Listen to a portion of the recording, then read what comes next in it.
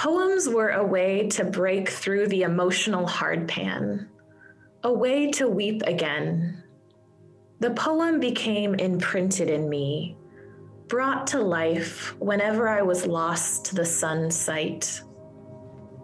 Throughout the next many years of immense pain, this poem glimmered in the recesses of my being.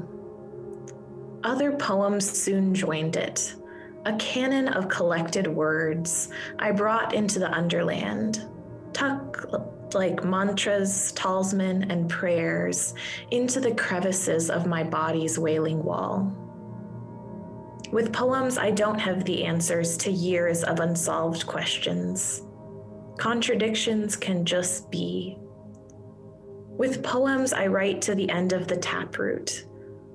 And then I notice that the curiosity extends even beyond the seeable root, and that I don't have to see or know or understand it all, that I can't. And that is wonderful. I am upside down on the couch and it is okay. In a poem, I can be the hungry Honduran child who is loved and the wealthy mother who is fed but lonely. Theater first emerged when Greek playwrights such as Sophocles, Aeschylus, and Euripides focused on tales of deception, greed, fate, predestination, free will, good and evil, hubris, and death. It was not uncommon to find encounters with the supernatural. At annual festivals, the Greeks presented very public theater to honor their god, Dionysus, while attempting to understand the relationship between humans and their multiple deities. William Shakespeare blended history with human failures and follies, and often, as in Hamlet, where religion and the supernatural danced within the characters' psyches, influencing their actions and their ends. The plays were often prophetic or cathartic, or both. The early plays offered universal themes, not unlike those in the pronouncements of the Ten Commandments, or the Sermon on the Mount, the Tao, the Bhagavad Gita, the words of the Dalai Lama, or Confucius, or Jesus Christ, or Gandhi, or Nelson Mandela, or Martin Luther King, the writings of Charles Dickens, Plato, or Mary Oliver. Hey there, Dunkerpunks. It's Matt Riddle again, he, him pronouns, pastor of the Arlington Church of the Brethren, with episode 3 in our series on Theopoetics. You just heard from Julia Baker Swan and Carol Davis, respectively. Julia and Carol are separated by more than 30 years in age and have backgrounds and resumes as diverse, yet also share plenty in common, including a deep faith, not in a strictly ordered God, but in this God beyond even what we may name. A God who understands if we live with contradictions and understands how we live with our failures and follies. They are also about to share something exciting together, a graduation. In fact, we just heard them both read from work they've done while attaining a master's in Theopoetics and Writing from Bethany Theological Seminary. This is the third of 4 episodes about Theopoetics, our first ever Dunkerpunk series on the topic. If you heard the last few episodes, this will be a brief review. If you've missed them or just enjoyed them so much you want more than a review, I invite you to go back and listen to those episodes for the first or second or 10th time. In the first episode of this series, we discussed the breakdown of that first phase of life, a box that offers us order and an orientation. Yet we find in life, some people may consciously choose to leave that ordered space, and many others feel shoved from it against their own will. So many people find themselves at this precipice of asking tough questions. It can even feel like a loss of faith. But yet there might be something that remains. Perhaps a God beyond a God we've previously named. In the second podcast in this series, we explored a second phase of life together, or at least we tried. What might it look like to accept a loss of faith Yet realize all we've lost is a previously named version of our faith. This second phase of life or faith is named by a variety of people smarter than I as either disorder, disorientation, or even deconstruction. And yet, as we deconstruct, we might be opening ourselves up to something new, something more profound. Maybe not our old faith, maybe not even our old God, or at least the God that we used to name. Remember that prayer from Meister Eckhart, if you've been listening to the series? O God, beyond the God we've named. There's something beyond our understanding, a mystery, something too profound for words. Recognizing that even our naming of God is only an attempt to refer to something unnameable. That a healthy faith is more than a list of descriptors and definitions, if it even is that at all. But we're about to invite the two people you heard at the front of this episode, Julia and Carol, back to the conversation as we explore together what it might look like to explore a new faith, a faith in a God beyond the God we used to name, even beyond the God we're naming now, as we step into the profound mystery of the beyond where surely the divine resides. Julia and Carol and myself will try to help us understand all this journey, from disorder to reorder, from disorientation to reorientation, from deconstruction to reconstruction. Or at least we'll explore some poetics or habits of storytelling that might help. Among each of their impressive backgrounds, we'll introduce Julia Baker Swan as the author of the wonderful collection of original poems titled The Moon is Always Whole, and Carol Davis as the artistic director of Spoon River College Community Chorus. As each speak throughout the course of this panel, remember that Carol is the artistic director and Julia is the poet.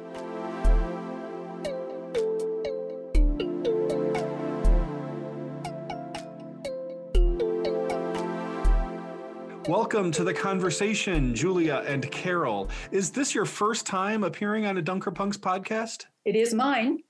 Mine too. Yeah. Happy to be here. Thanks so much for joining. Carol, you did note you are an avid subscriber, though. I am, and I do enjoy listening to the different podcasts and the different opinions and so on. Very interesting, very fun. Well, I'm happy to offer you a Dunker Punks podcast with your own voice on it. And thank you so much to Julia and Carol for joining. First off, I thought we might explore this term, theopoetics. Listeners of this series have tuned in over the last couple of podcasts where we've used the word a few times, not too often. We've sort of hinted around about what it might mean without ever really trying to define it too strictly. I wonder if it might be hard to define, in part because the word, sort of like the topic it refers to, isn't a strict definition, but invites us into a mystery, something sort of beyond even the word itself. That said, Carol, I understand you did make an effort recently to write out a short definition. Could you read that for us? I'd be happy to, and I actually call this theopoetics, perhaps defined. Theopoetics, by the very nature of what it entails, is difficult to refine and define. Theopoetics opens an artistic pathway to explore the divine in ways that provoke thought, discussion, and action. The art may be expressed metaphorically, anecdotally, symbolically, or allegorically. Theopoetics evolves from poetry, storytelling, music, visual art, and theater, live performance. It may be experienced individually or collectively. Theopoetics serves not as an over-explanation, but as an enlightenment, creating a space in which discovered ambiguities may be interpreted and celebrated. In essence, an under-explanation in which moments freely mix through the past, the present, and the beyond. A quantum physics artistic adventure. Reflections of the past bounce off mirrors of the present, flash into the future, and ricochet back again. Theopoetics may emerge within a poem that speaks to social injustice, but uses nature as its theme. On a canvas of visual art depicting shadows dwelling underneath a hidden forest path. In a musical composition where words are emotions supported atop pillars of melodies. A story, a parable, or a fable plopped into an imagined world. Historical tales reconfigured. Plays or musicals soaring above the lights, the laughter, the applause. Theopoetics burst forth from within the soul and swirl beautifully about like the aurora of Alaska's northern lights. So interesting and beautiful. Julia, what do you think of Carol's perhaps definition? Oh, I think it's an embodiment of theopoetics in itself. It's beautiful. What really shimmered to me hearing it that time was the naming of opening an artistic pathway to explore. And I think that key word of explore, that theopoetics is not, to me, it invites so much permission for walking the pathways of our lives, externally and inner pathways, and noticing where connections are made, what draws us, what things are in conversation with one another, and then weaving those conversations together, bringing them together. And that, to me, it's like a pathway that for me often feels like a circle, or it's not necessarily trying to get to a known destination, but like keeps, or maybe a swirl, a spiral. It keeps spinning in conversation with itself. I am doing theopoetics in itself, using the metaphor and image even in the defining of it, which feels like really all we can do, and what Carol beautifully did. Yeah. I'm fascinated as you're talking, Julia, as we, if we say in that sort of first phase of life or faith that it is strictly defined, it's quantifiable. And as we're moving into this possible third box, it's interesting to consider that faith might be an exploration, that we never fully arrive and we just sort of walk in these circles. I love this sentence, reflections of the past bounce off mirrors of the present, flash into the future, and ricochet back again. This process that is always moving and never quite settled. Do you think it's possible to have a faith that is a constant circling, is a constant exploration, and never quite settled? I see nodding heads for the people on the podcast. Carol, what do you think about Julia's explanation or thoughts? Well, I'm a huge fan of Julia's work, and I think it'd be interesting for your listening audience to understand that not only do we come from different backgrounds and experiences, but I think that we are both on this theopoetic path. And it's important to know that we are more than 30 years apart in age.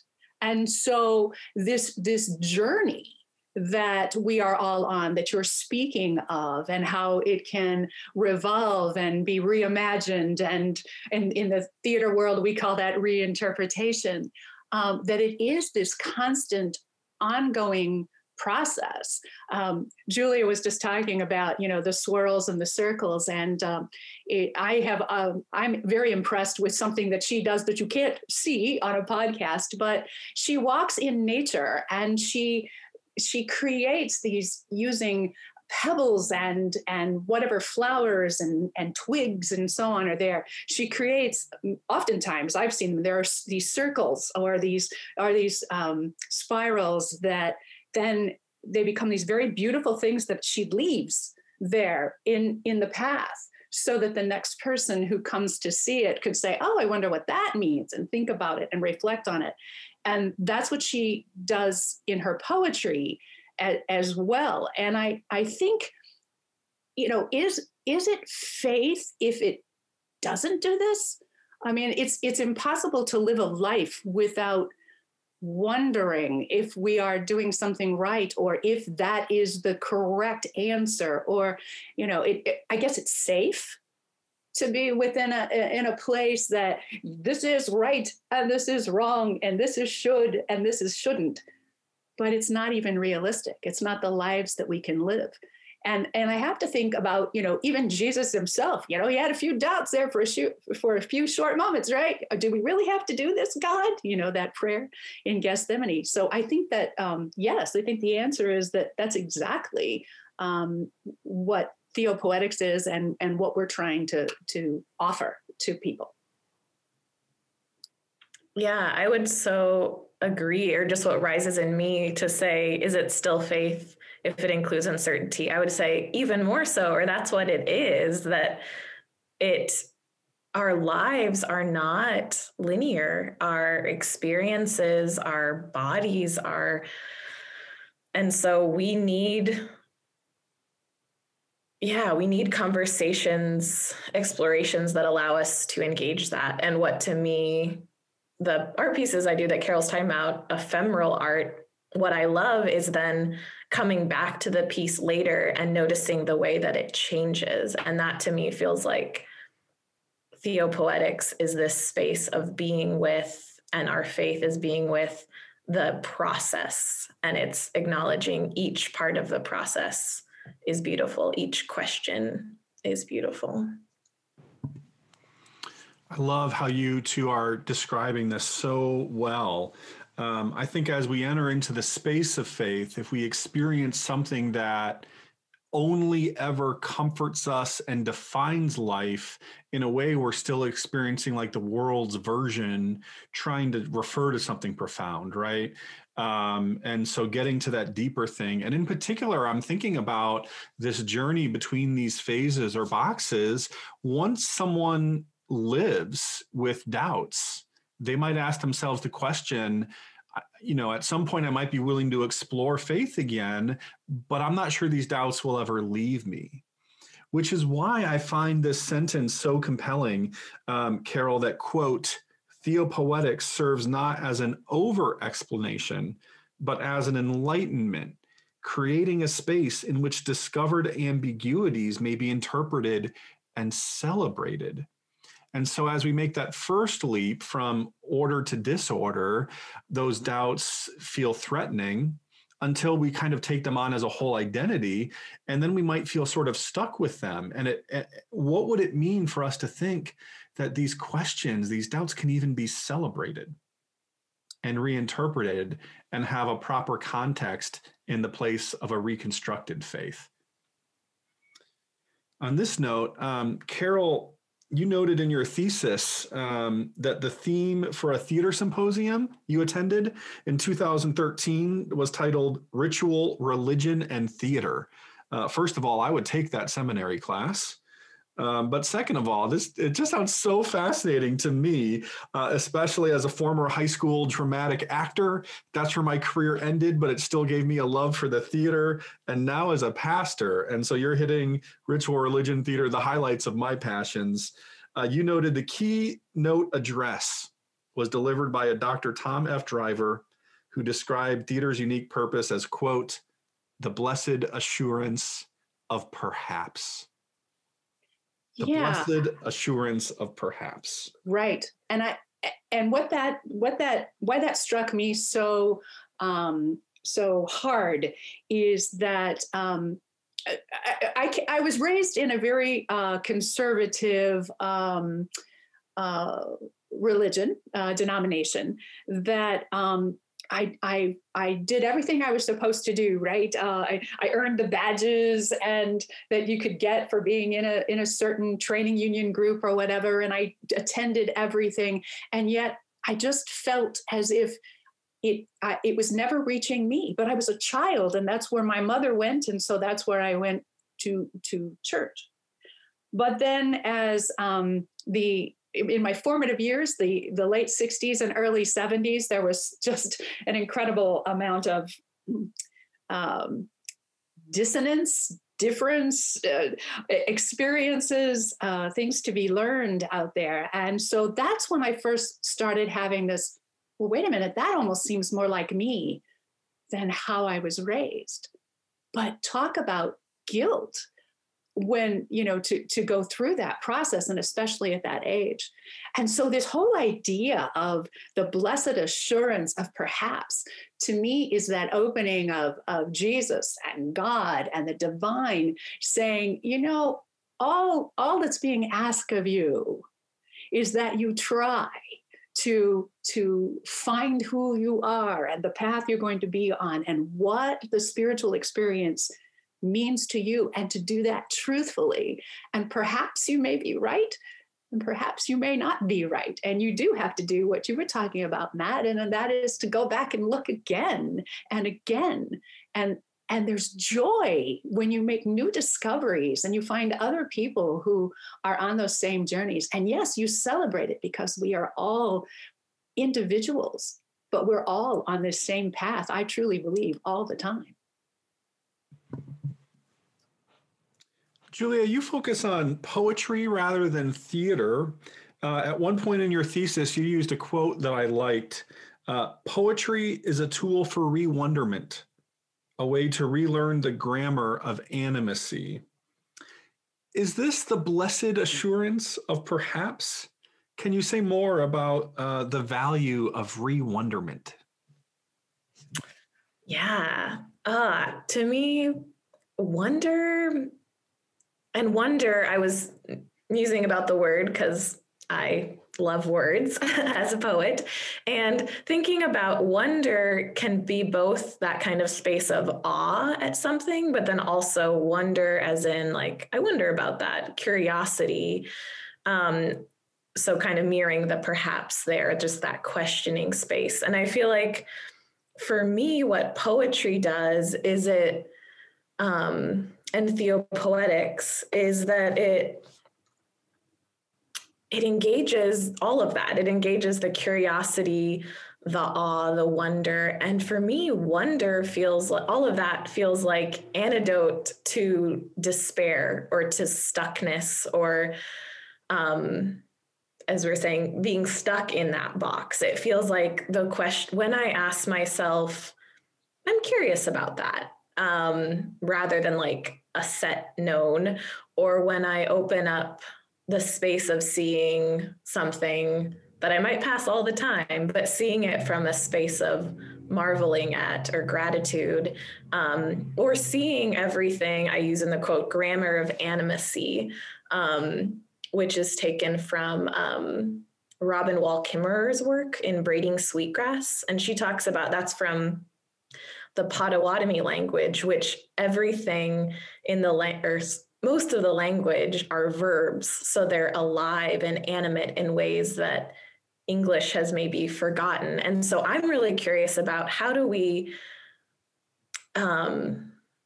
live into words and just our way of being that isn't acknowledging the life breath in everything. And that feels like connected to the life breath of,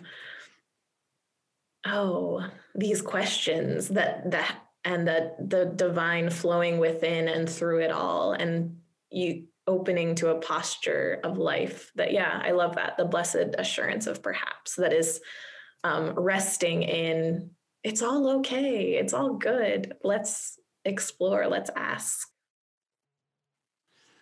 I hear you both exploring together this concept that, in an earlier version of our lives, we might have experienced curiosities or questions or doubts as negative. And then at some point we might risk to ask them, and that brings us to a new place. But you're both describing this beautiful place of what would it mean for our questions and our curiosities, maybe even our doubts, to bring us joy? That we have the freedom to explore them as I've sometimes said when people ask if God, what would God think about our doubts, and I've always taken to responding, any God worth believing in can understand our doubts. It's not a God I would care to believe in otherwise. And so what would it mean, even as you're both describing, to find joy in the exploration? That maybe we never arrive again at a black and white version of life. Maybe the question perhaps is enough to have curiosity and awe as an antidote to despair. I was so fascinated in your thesis, Julia, talking about this sort of exploration. You talked in your earlier poetic works that when you started the poem, you knew where it was ending. And now, as you write poetry or engage in poetic efforts, you sort of start it and you don't always know where the journey is going. And I think that is a fascinating model to think about life or faith. Can you say more about this? Oh, definitely. Yeah, poetry has been such a teacher to me for living. I think I grew up in the Mennonite church and was very much kind of had this mantle of needing to save the world. And I thought, oh, okay, well, I'll do that with my poems. And so I had this idea of where what the poem should say, communicate. But then as the more and more I learned to trust the blank page, I often say, like poetry, it necessitates waiting and sitting in front of the blank page and trusting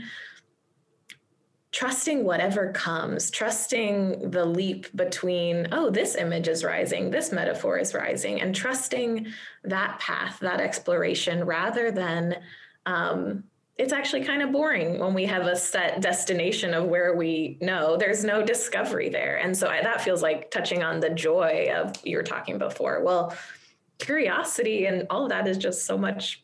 It brings joy because there's discovery and newness. So yeah, there's a constant conversation for me between on and off the page in my life of what poetry teaches me about how do I stand at the edge spaces of the unknown in my life, the blank spaces of the unknown, because that's what life is, and how to trust that by continuing to follow the curiosity, following the energy of beauty, that something will emerge on the page, that something will emerge on the page of my life if I keep engaging it. I'm reminded of a beautiful book I just read. Carol, if you haven't read this is my suggestion to you or Julia or the listeners of the podcast as well. But I just know Carol's theater background. God, Improv, and the Art of Living by Marianne McKibben Dana. There's a quote that she uses in there I like. It resonated with me as you were just talking, shimmered for me, as you would say, Julia. She says, faith is not jumping from point A to point B. Faith is jumping from point A. As you talk about trusting the blank page, you're referring to writing, experiencing as you write the rising metaphors, the edge spaces of the unknown, all of these metaphors to describe what it means to explore as you write. But I don't think you're really talking about writing, right? This is a great experience, as you said, a teacher, a metaphor into something more. I think you're talking about life. There's something universal about this exploration, this experience of trusting what may come, this re-wonderment. This might, again, perhaps be the blessed assurance of perhaps just jumping from point A. Am I describing this parallel between life and writing well in your experience? Oh, completely. Yes. Yeah, I taught a workshop or led a workshop a few years ago of what does poetry teach us about living well, and exploring, these very things about being able to sit with the unknown, about showing, not telling, trusting that. And I just feel like writing poetry has made me a more whole and healthy person with how I engage living life, because it is engaging this trust. And it reminds me of what our professor here, Scott Holland, says in many classes, that it's not just about composing the verse, it's about composing a life. And that's what I feel like Theopoetics is really, it's way of being. It's a way of moving through the world, and it's embodied in all these different creative outlets. It's the vehicle, the vessel, the conversation that it's in, but really it's how we are living in each moment through them, what posture we're taking. And so, yes, the parallels are there all over, and I love it. I could talk a lot about that. Julia, thank you for naming that. I celebrate that for you, writing poetry has been this teacher, but there might be some people listening who aren't going to write a poem, but you just named that doesn't matter. We all have something, a hobby or some endeavor we're passionate about. We're talking about an approach to life, how we might re-wonder and embrace those edge spaces and let the metaphors rise in whatever endeavor we're taking. Carol, you, speaking of different metaphors, have lived a little bit in the theater. And you're quick to note the theater is a good story. And so there are many ways to tell good stories. As I think about the theater or a movie, though, I think of it in my experience in the audience as having an ending. At some point, the curtain falls and the screen fades to black. I'm also reminded, though, of something Scott Holland shared with us in our last podcast, that we tell a story to invite another story, particularly in this conversation about one particular version of faith, the loss of that earlier faith and the reformation of sort of a new faith. It dawns on me, to speak plainly. Maybe someone had a bad experience or reaction in church, and they leave that and they think, whatever that was, that is not for me. Whatever God they named, that is not the God that I will live with. But maybe they're watching a movie or a play or hearing a story in any other way, and something inside of them stirs. I've experienced this. And you think, okay, that is something I like. I resonate with, whatever that was. Do you think there's the sense that one story being told, quote, on the screen or stage might invite people to respond with their faith even or lives? Well, first of all, we are nothing but stories, are we? I mean, I tend to think of our lives as like television episodes that, there's always these moments that we're in, and then something happens and we're changed by that story, and we move into the next story and the next story. I mean, even our whole lives of the progress that we do, we go to school and then we get out of school and then we have careers and we may or may not marry, those are all stories. And it's, what do people do when they get together? Do they give a list of each other? Do they do like laundry lists or grocery lists? No, the first thing we all do is share these stories, right? And it's what connects us. And I think what's important to remember is that no matter what happens, we can't stop the stories. The stories just keep coming, even if we wanted to. So I was thinking about this movie that I watched with my 2.5-year-old granddaughter, Autumn. It's Frozen 2. And I am completely enamored by the song Into the Unknown. How Elsa steps in and she has no idea what's calling her, but she's finally willing to do no matter what, to step into the unknown, to find out what that is. So do I believe that a movie, because I'm a movie nut, do I believe that a movie can change someone's lives or make them look at the divine differently? Do I think a play can do that? I absolutely do.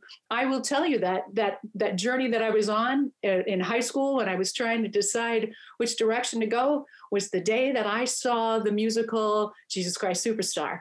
It changed everything for me, and it was a musical. So I think what's really important is that we understand that movies and theater and books and poetry and all of the things that we call theopoetics, we have to constantly remind ourselves that if we tell people how things are or how they're supposed to be and give them no room, then we're going to get that age-old fight or flight from people, right? When what we need is we need to find ways that don't have labels for people or their experiences. We need to get away from the us versus them. And you can do that in movies and theater because they're watching someone else perhaps have a similar experience to them or going through a journey, but they don't have to say, that's me, they say, but that's like me. And then they are given freedom and permission to think about that further and to look at ways that other people responded to it.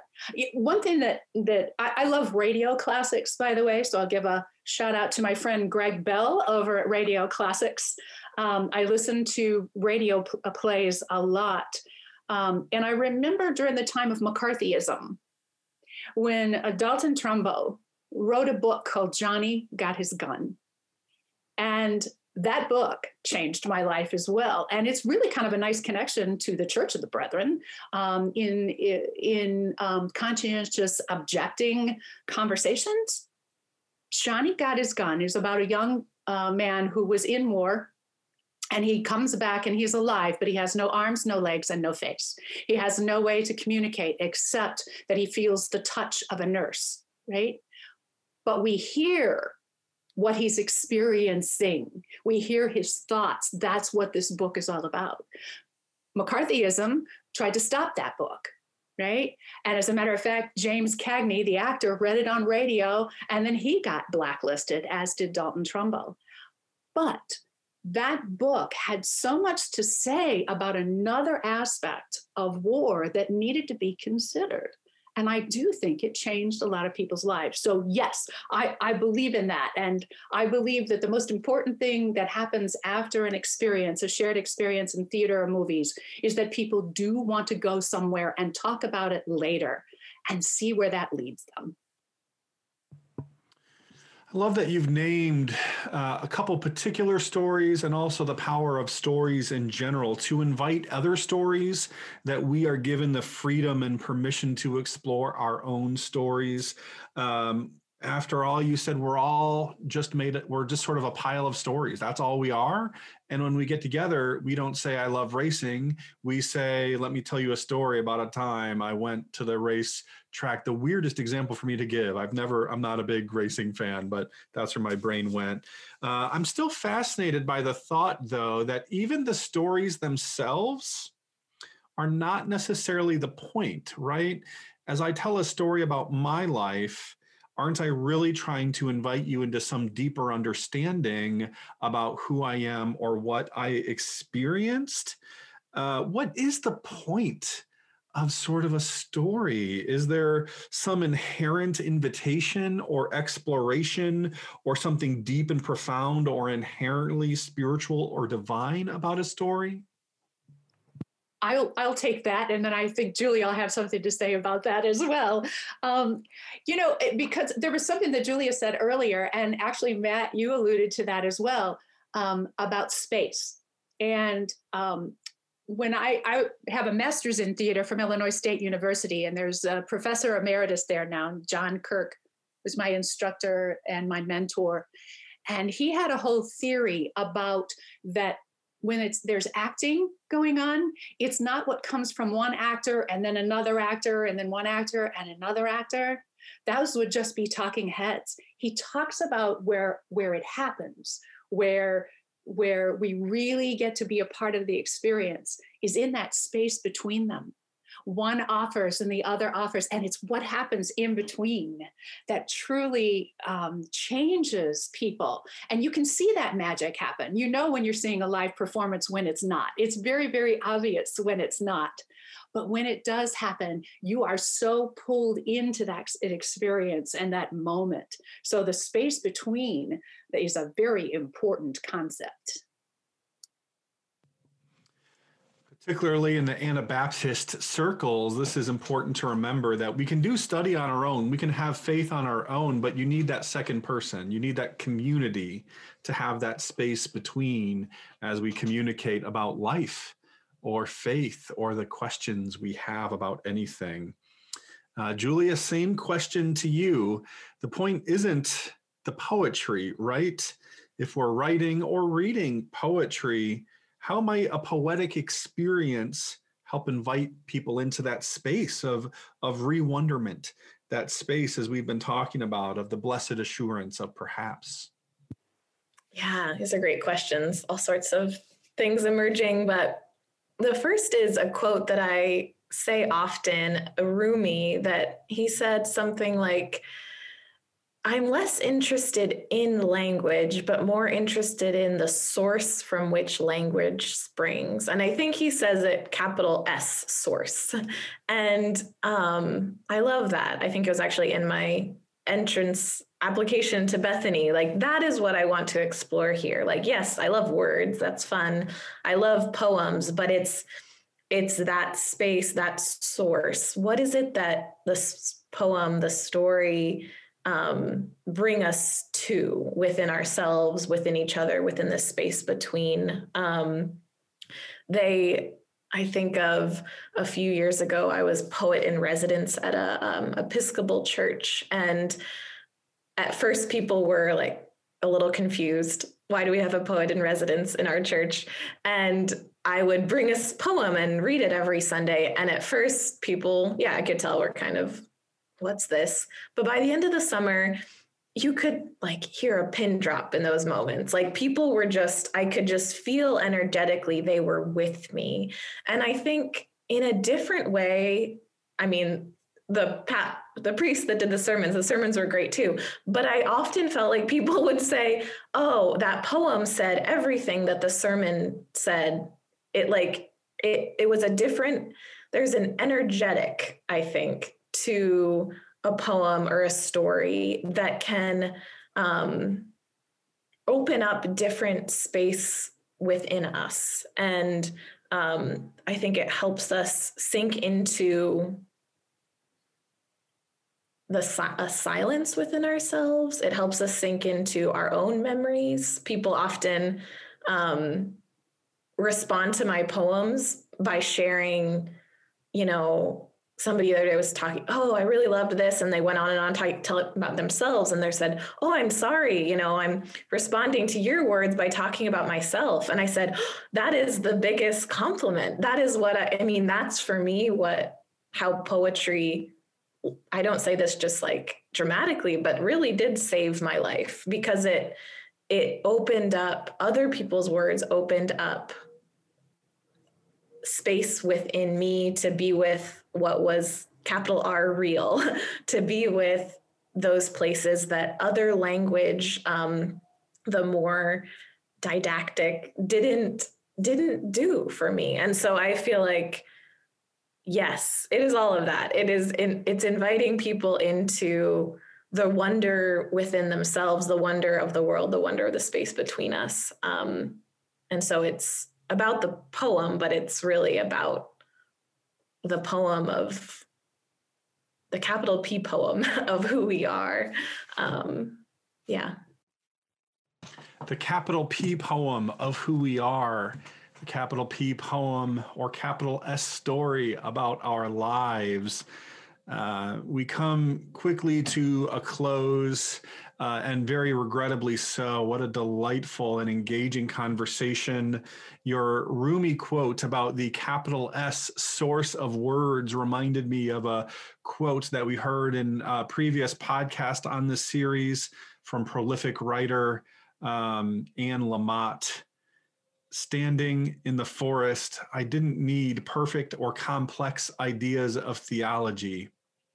I just needed to surrender myself to whoever created the forest around me.